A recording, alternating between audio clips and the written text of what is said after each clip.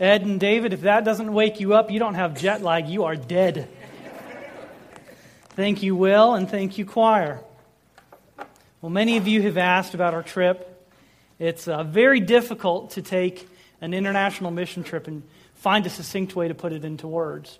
It was a very difficult trip, but it was definitely one of the most rewarding trips that I've ever done in my life. There's some interesting things that happen whenever you go out of the country and you come back, whether it's been for military service, a short-term mission trip, or what have you. It's called reverse culture shock. And you come back and you realize that there are all these things that you have every day of your life that you completely take for granted. Things like a bed. Beds are wonderful inventions. You should praise God that you get to sleep in a bed every night, because when you go overseas, you might not. Another thing I'm grateful for, rules that actually govern driving in traffic. They're wonderful. Lines on the road and people obeying traffic rules is a good thing. Drinkable drinking water. You go overseas, you have to be careful about that. Indoor plumbing. It's the simple things in life that you love when you come back. And so it was indeed a very amazing trip. But I think every single one of us are very glad to be back home with our faith family and back home with our families. I think, as a side note, I've probably gotten more hugs from my kids in the last 24 hours than the last 2 years. It's wonderful. I need to go again just to get my hug quotient up. But just like we undervalue certain creature comforts, there is a way as Americans when we celebrate our holidays that we say the words that we're celebrating Easter, Christmas, the Incarnation, the cross, and the words sometimes don't mean a whole lot because we take them for granted. So just like you can go overseas and be completely undervaluing of these basic things that you have here, going overseas makes you appreciate them. The hope is that when we have special holidays to remember the things that God has done for us, that it makes us not undervalue, but appropriately value the things that God has done.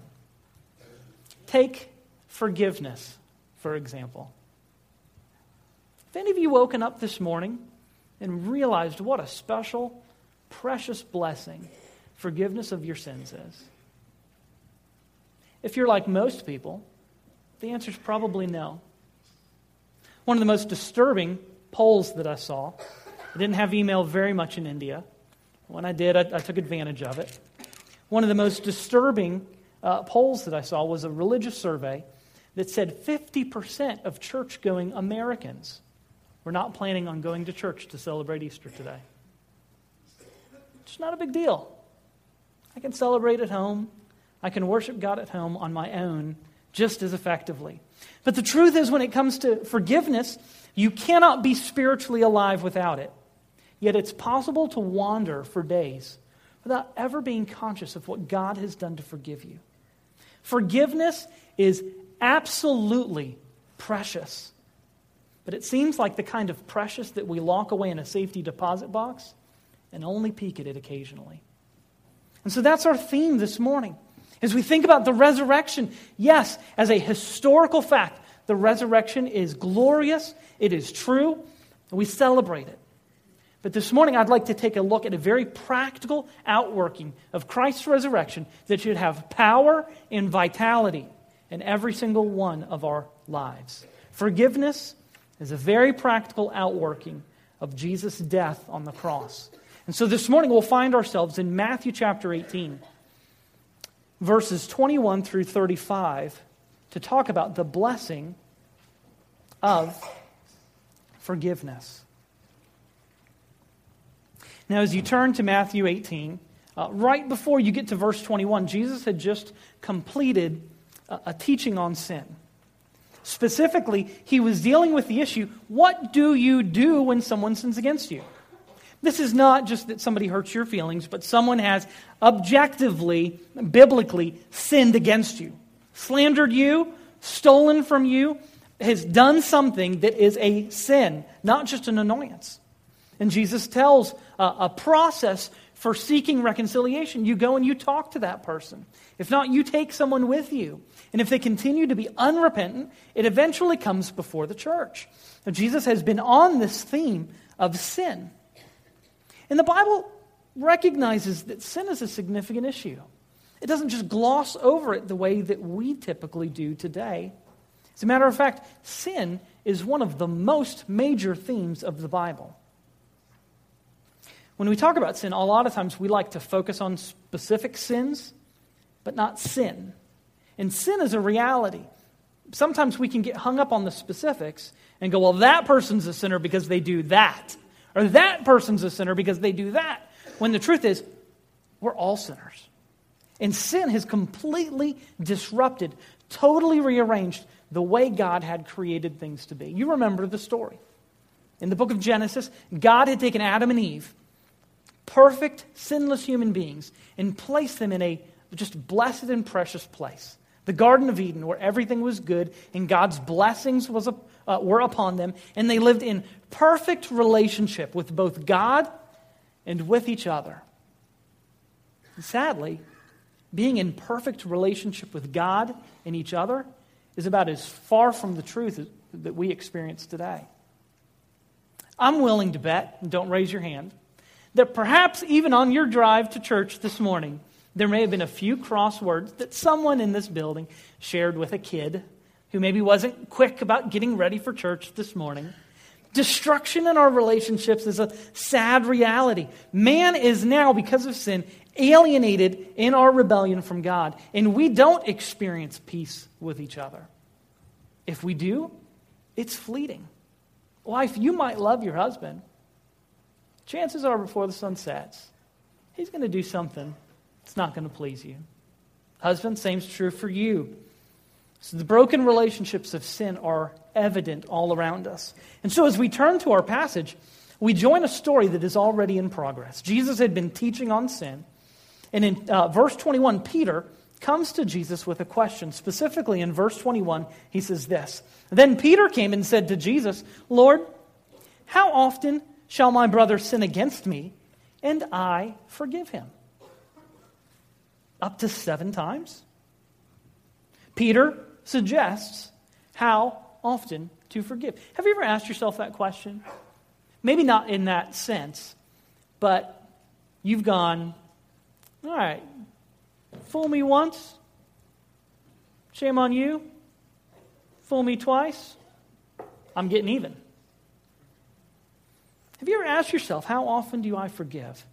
Now, Peter is an interesting disciple. He has the spiritual gift of sticking his foot in his mouth. He's usually the first guy to speak up. And he gets a hard rap. But here I think Peter he's growing in his understanding of grace.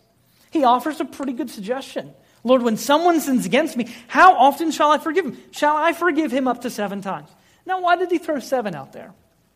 Nobody really knows. People who pay attention to numbers say 7 is the perfect number. Well, I don't know. I think 8 would be better than 7. Maybe 9, perhaps 10, if you have kids. Don't stop. Keep going. You need to get that threshold up a little higher. Among modern Jewish rabbis, the statement was that you forgave someone once, twice, but after 3 times, no more forgiveness. How many of you would still be married if you had a 3-strike policy? How many of you would have kids that still exist if they got 3 strikes? So Peter thought, listen, if the Jewish teachers teach that 3 times is acceptable, let's double that and add 1. And man, hey, Jesus, aren't I doing good? Don't I get a pat on the back? I'm growing in grace. I'm doing better than these religious teachers. And I'm almost certain that Peter thought he was going to earn Jesus' praise. And so let's be fair with Peter. It is good that Peter knows that he should not retaliate when someone sins against him. That's a plus. He gets it. Where his understanding was perhaps a bit deficient was that he was still putting a limitation on forgiveness.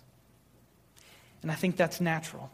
There is a sinful propensity that we have to not want to continue to forgive. And so Jesus' answer in verse 22, in contrast to the rabbis and in contrast to Peter, is astonishing. Jesus says, I do not say to you up to 7 times, but up to 70 times 7. Jesus, in this response, replies with grace, not law. If you understand that Jesus is still limiting forgiveness, 490 is okay, but 491, absolutely not. He misunderstands what Jesus is saying here. We have a propensity to violence, and this question about how often do we forgive is natural. There's the story of the mom that has 2 children. And you know how it is. Life is busy. You don't always have... I know moms have eyes in the back of their head, but they don't always see everything that is going on. And so she's about her business, maybe working on the computer, writing bills, who knows. When all of a sudden she hears her 6-year-old son going, Mama! She runs upstairs to find that her 18-month-old baby has got her 6-year-old son by the hair. World War III is about to break out because no 6-year-old boy is going to let an 18-month, especially 18-month-old girl, beat him up like that. And so mom has to do what every mom does. She kind of gets down on his level and tells Johnny, listen, Mary didn't mean to do it. I don't know if that's entirely true, but that's what you tell them as parents. She didn't mean to do it. And then you utter this lie. She doesn't know that it hurts. Well, Johnny's listening. Johnny wants to obey mom. He understands. Pulling my hair, she doesn't understand that it hurts. So peace has settled upon the household, and mom can return to her business. And as she starts walking down the stairs, she hears a scream from her 18-month-old and runs back up the stairs to see her 6-year-old Johnny come out into the hallway with a smile on his face. And he says, she knows now. There's just a natural way that if you get me, I will find a way to get you back. Our nature demands justice, and sometimes justice isn't quite enough. We just frankly want revenge. I think it was Napoleon Bonaparte who said that nothing smells sweeter than the rotting corpse of your enemy. Now, certainly you've never thought that, have you? You haven't thought that. We're in church. You're not allowed to think that in church. But have you ever rejoiced when someone got it? They had it coming to them. And you're not celebrating that bad things have happened to them. Well, maybe you are a little bit. You'll phrase it in the form of a prayer request to kind of make it spiritual. Can you believe what happened to little Johnny? Oh my goodness, bless his heart. Need to pray for him. And so this nature that we have for vengeance is a big deal that we have to deal with. And so Jesus, in his reply, says that law counts how much we forgive. Grace does not. And so Jesus is being gracious and not wanting to restrict forgiveness, but give such a huge number to say that our forgiveness should be perpetual. The truth of the matter is that forgiveness is a state of heart, not a matter of calculation. Wife, mom, have you ever asked, how often should I love my kids? 7 times? 13 times? Asking how much you're to forgive someone is like asking how much you should love your spouse. How much should I love my family? You can't do it because it is a state of the heart, not an issue of calculating the math. And so Jesus goes on to tell a story. And we'll look at this in parts. In verses 23 through 27, he begins. He says, for this reason, the kingdom of heaven may be compared to a king who wished to settle accounts with his slaves. When he had begun to settle his accounts, one who owed him 10,000 talents was brought to him. But since he did not have the means to repay, the king commanded him to be sold, along with his wife and children and all that he had, and for repayment to be made. So the slave fell to the ground and prostrated himself before the king, saying, have patience with me, and I will repay you everything. And the lord of that slave felt compassion and released him and forgave him the debt. It's very interesting. This man, we're told the story of a king settling accounts. And obviously, he was a man of tremendous wealth and had several accountants that served underneath him. He calls his accountants to account for his money, and he finds that one of his accountants is short 10,000 talents. Now, to put this in perspective here a little bit, you're going to have to do a little bit of math this morning. I'm sorry to make you do that on a Sunday. One talent equals about 20 years' wages. So I did a little bit of math here. If you make $40,000 a year, over 20 years, you're going to make $800,000. You multiply that by 10,000, so one talent is worth about $800,000 if your income is $40,000 a year. You multiply that by 10,000 talents, you get about an $8 billion debt. The annual tax return for Judea, Samaria, Idumea, and Galilee was 900 talents a year. So this man owed more than 4 states' tax revenue. When the children of Israel gave liberally of their resources to build the temple, there were about 8,000 talents of gold that were donated for the decoration of the temple. We don't know how this guy got so far into debt, but he was deep. He was in trouble. And you see in verse 25 and 26 we just read, when called to account, he makes no excuse. He has no denial. He just offers no explanation except to cast himself completely upon the mercy of the king. And the king indeed responds with mercy. It says that he forgave him the debt, wrote it off.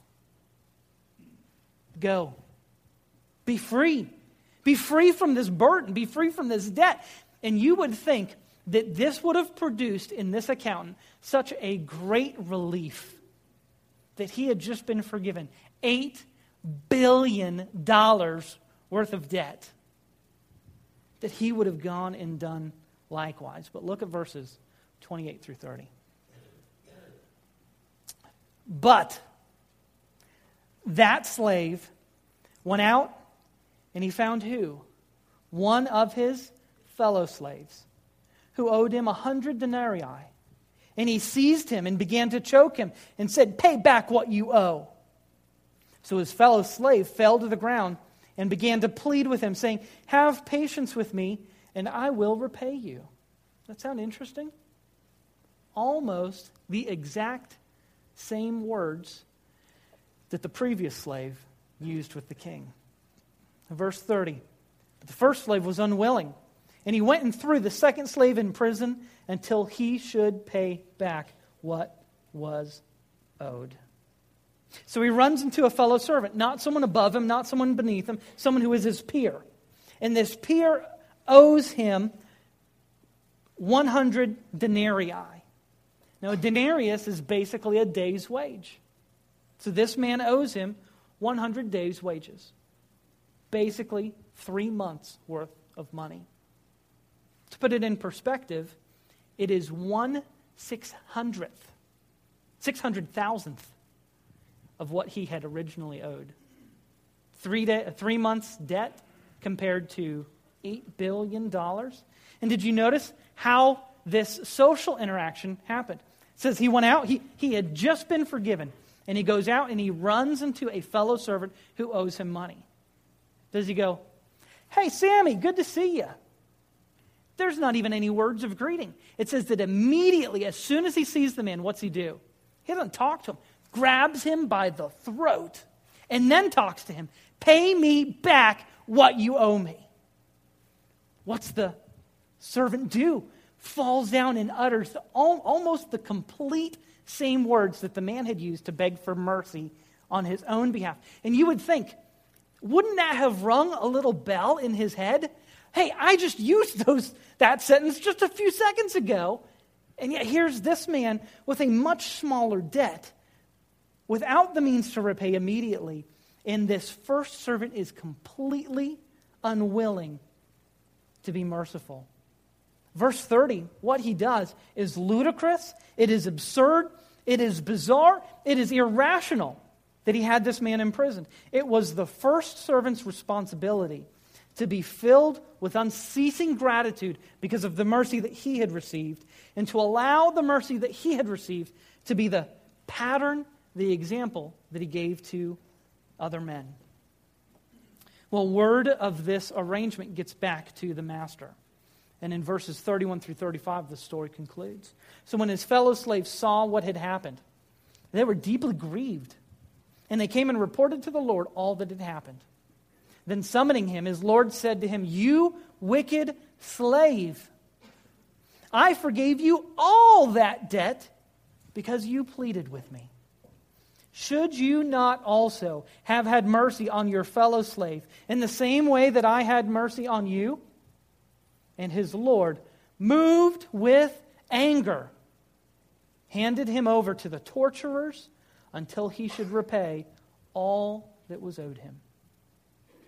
And Jesus concludes, "My heavenly Father will also do the same to you if each of you does not forgive his brother from your heart." In short, the master was enraged at the lack of mercy that this first servant has shown. And the question comes, was the first man now encumbered again with the original debt? Or was he held until he came to his senses and forgave the second slave? There's a problem here because we don't want to make our forgiveness dependent upon our obedience. In the first debt, the 10,000 talents was unpayable.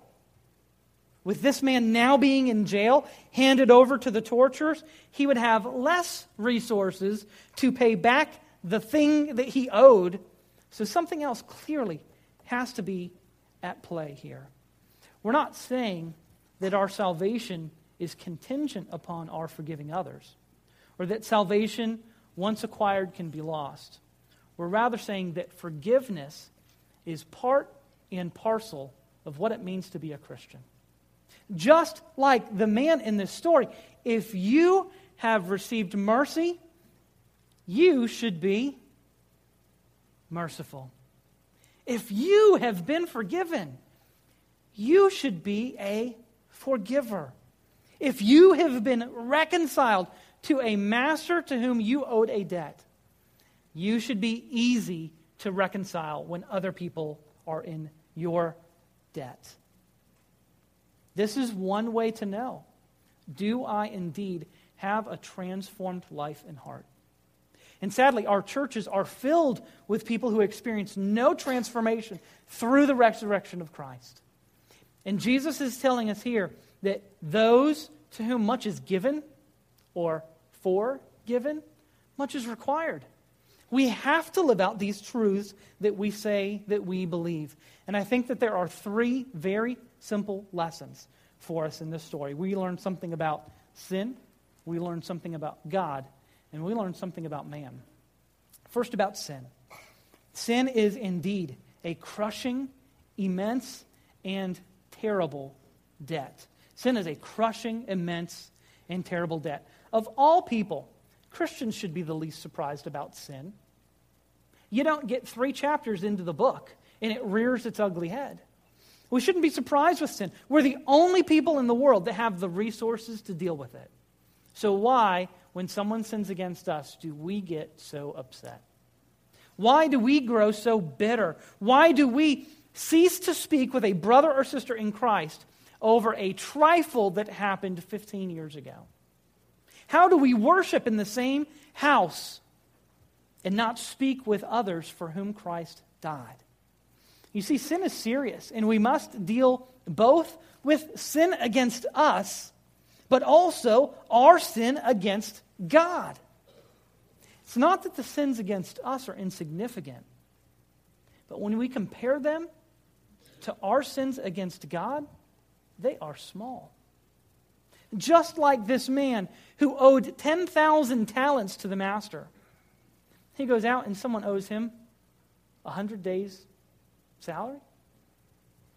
In the same way, our sins against God are staggering. And we get so upset when people do us wrong. And we so undervalue how our sin is an affront to God. You see, our sin against God is infinite because God is infinite. And like the unmerciful servant, condemned men will never be able to pay off their debt. We steal glory from God when we don't live according to His plan. And the glory that we steal from God cannot be repaid even if you spend an eternity in hell. At the end of that, you will not be any nearer to paying off the debt or any closer to heaven than when you first entered. So recognizing, friends, if you get upset when people sin against you, let that be a reminder of the tremendous sin that you have sinned against God. Let the forgiveness that He offers you empower your relationships with other people. Because number 2, God is gracious to forgive even the most immense debt. Yes, our sin is staggering, but God's resources to forgive outweigh even the most crushing debt. God is gracious and willing to save those who cast themselves on His mercy alone. The first servant got that. He offered no excuse. He just said, "Mercy, please." Jesus has come and He has paid the debt for those who will place their trust in Him. Romans 5:8 says that God demonstrates His love for us and that while we were yet sinners, Christ died for us. He didn't say, "Hey, you want me to forgive you? Clean yourself up and come talk to me in 3 months and we'll see what we can do." He says, no. He says, "I will show my love for you by dying for you even while you are in the midst of your sin because my grace is that large. I can handle it. I'm good." Romans 10:9 and 10 says that anyone who confesses with their mouth and believes in their heart that Jesus is Lord will be saved. God is gracious to forgive the most immense debt that you can imagine. And here's the funny thing that happens. When we recognize the enormity of our sin, we begin to appreciate and realize the cost of Jesus' sacrifice on the cross. It was great. And when we begin to see the depth of our sin unveiled, fully revealed, we begin to understand with new eyes the magnificence of what God has done for us in Christ in forgiving us. And you know what that does? It now makes us look at our salvation in a completely different light. Our salvation, our forgiveness is precious. It is wonderful. It is powerful. It is not cheap. There's this principle that God has created us to relate to Him vertically, to relate to others horizontally. And when we begin to understand our sin, when we begin to understand what Christ has done for us, when we begin to understand the enormity of our salvation in Christ, it changes the way that we relate to God and the way that we relate to others. But third and finally, we learn about man. That accepting God's gift of forgiveness is costly to us, but failure to forgive is even more costly.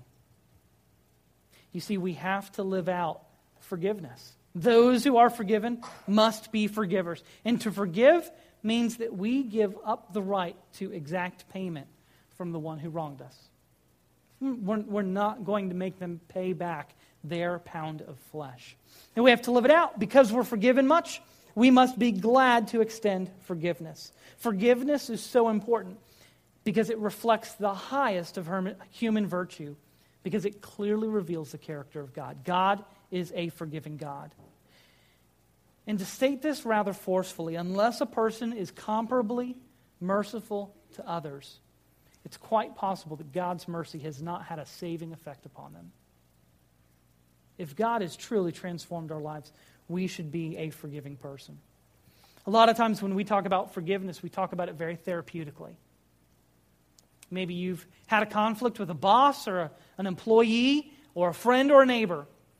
And whatever it is that has broken the relationship, you have not talked about it. There is a rift that is there. And yet you'll say, "Well, I've forgiven them in my heart. I've forgiven them in my heart. Have you told them?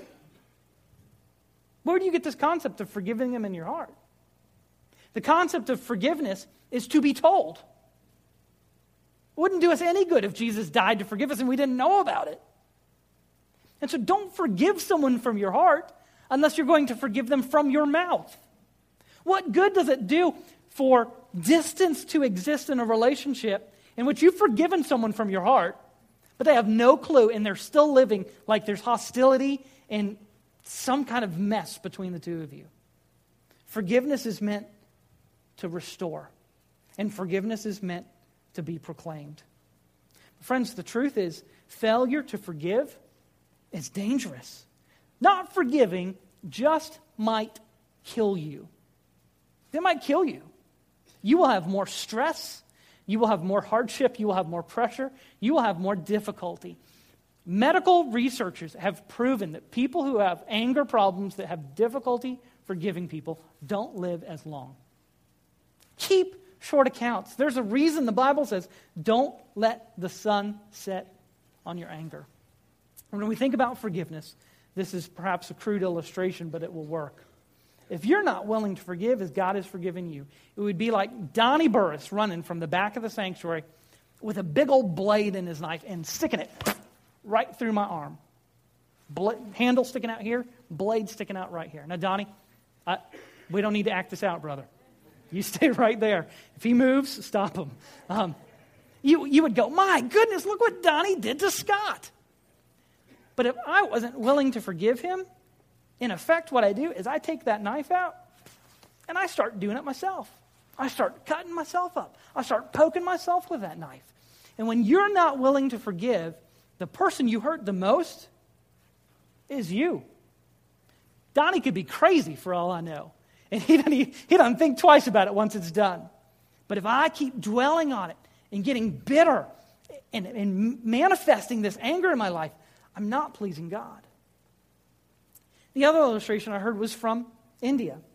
There's a missionary that has served in Bangladesh, which is basically this huge delta. It's just water everywhere. And David and Ed, you'll be glad we didn't go to Bangladesh, because anytime you were in water, which was basically all the time, you would have leeches all over you.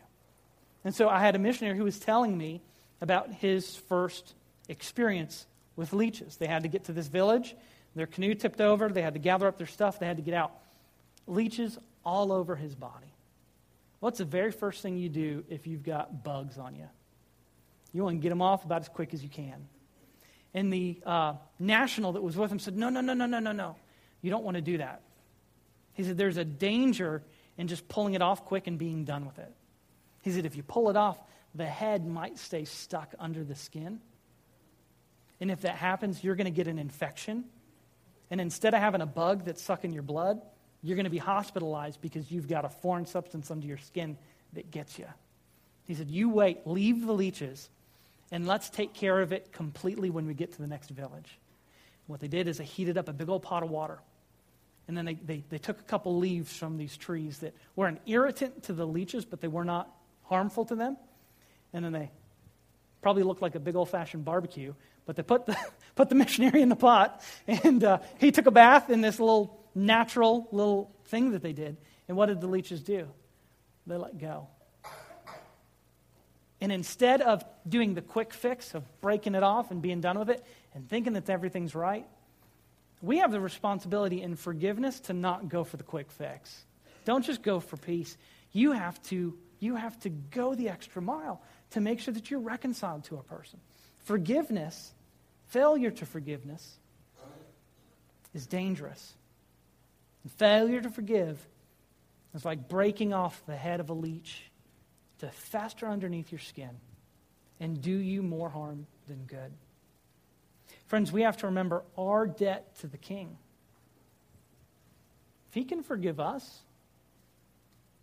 but we can't forgive others, are we saying that the offense committed against us is truly greater than the offense we've committed against him? Perish the thought. Perish the thought. That is blasphemy and idolatry all wrapped up in one. The sins committed against us are small in comparison to the sins that we have committed against God. So today, Easter Sunday, we celebrate the resurrection. And I can't think of a better way for us to celebrate the life that Christ gives us than to celebrate the forgiveness that he freely offers us in Christ. So I have one single homework assignment for you. Easter Sunday, and he's giving out homework. It's this, and it depends on who you are. If you're here this morning and you sense in your heart that there is distance between you and God, there's a reason you feel that. Now, I can't tell you what the reason is specifically, but there's a reason you might feel alienated from God. There's a reason you might feel like there is distance between you and God. Don't leave here today without coming and speaking with one of our pastors, with one of our deacons, because there are forgiveness issues between you and God that you just need to get settled. Why live with the agony and the stress of not being certain that you're in a right relationship with God when today, on this holy day, you can know that you've got it taken care of? Here's the challenge to my second group of people, and it's a much larger group of people. Those of you that are already Christians. When we talk about bitterness or we talk about unforgiveness, I'm willing to bet that about 75% of the people in this room have a face that comes to mind of someone that you're embittered against. Somebody that maybe you've forgiven in your heart, but you've never told them. Maybe somebody who sits on this side who 10 years ago forgave somebody who sits on this side, but they still sit on opposite sides. They've never spoken the words to each other. The Bible says that if we hear the word and we don't do it, we're in a worse spot than if we didn't hear it at all. On Easter Sunday, can't you make a visit? Can't you make a phone call and say, I forgive you? Because God in Christ has done that for you. Why in the world would you not offer that to another sinner, saved by God's grace, just like you are? Let's pray. Lord, we are humbled at your mercy. You tell us that we are to love you with our heart, soul, mind, and strength 24 hours a day, 7 days a week. Lord, we don't do that. We sin against you in all kinds of creative and even unconscious ways. And yet you love us and you pursue us and you forgive us. Lord, sometimes we baptize people's mistakes and make them the unpardonable sin in our relationships. And Lord, that's not right. You've told us very clearly from your word that those who are forgiven should be forgivers. So Lord, I thank you for putting me here in a church at Northside that is such a loving family. Lord, I pray that by your Spirit, you'll do the work among your people as only you can do. That if there are people here that have bitterness hidden in their heart, that they will take that to the cross and they will take that to their friend. And they will be reconciled both to their brother or sister in Christ and reconciled to you. Because we know that is obedient. We know that is biblical. We know that is good. Lord, if there's someone here today who doesn't know that they have peace with God, who doesn't know that they have forgiveness of their sins, Lord, again, allow your Spirit to work in the lives of those that are here. You are a great God. This is a glorious day.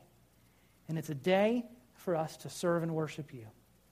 Allow us to do that from our hearts. In Jesus' name we pray. Amen.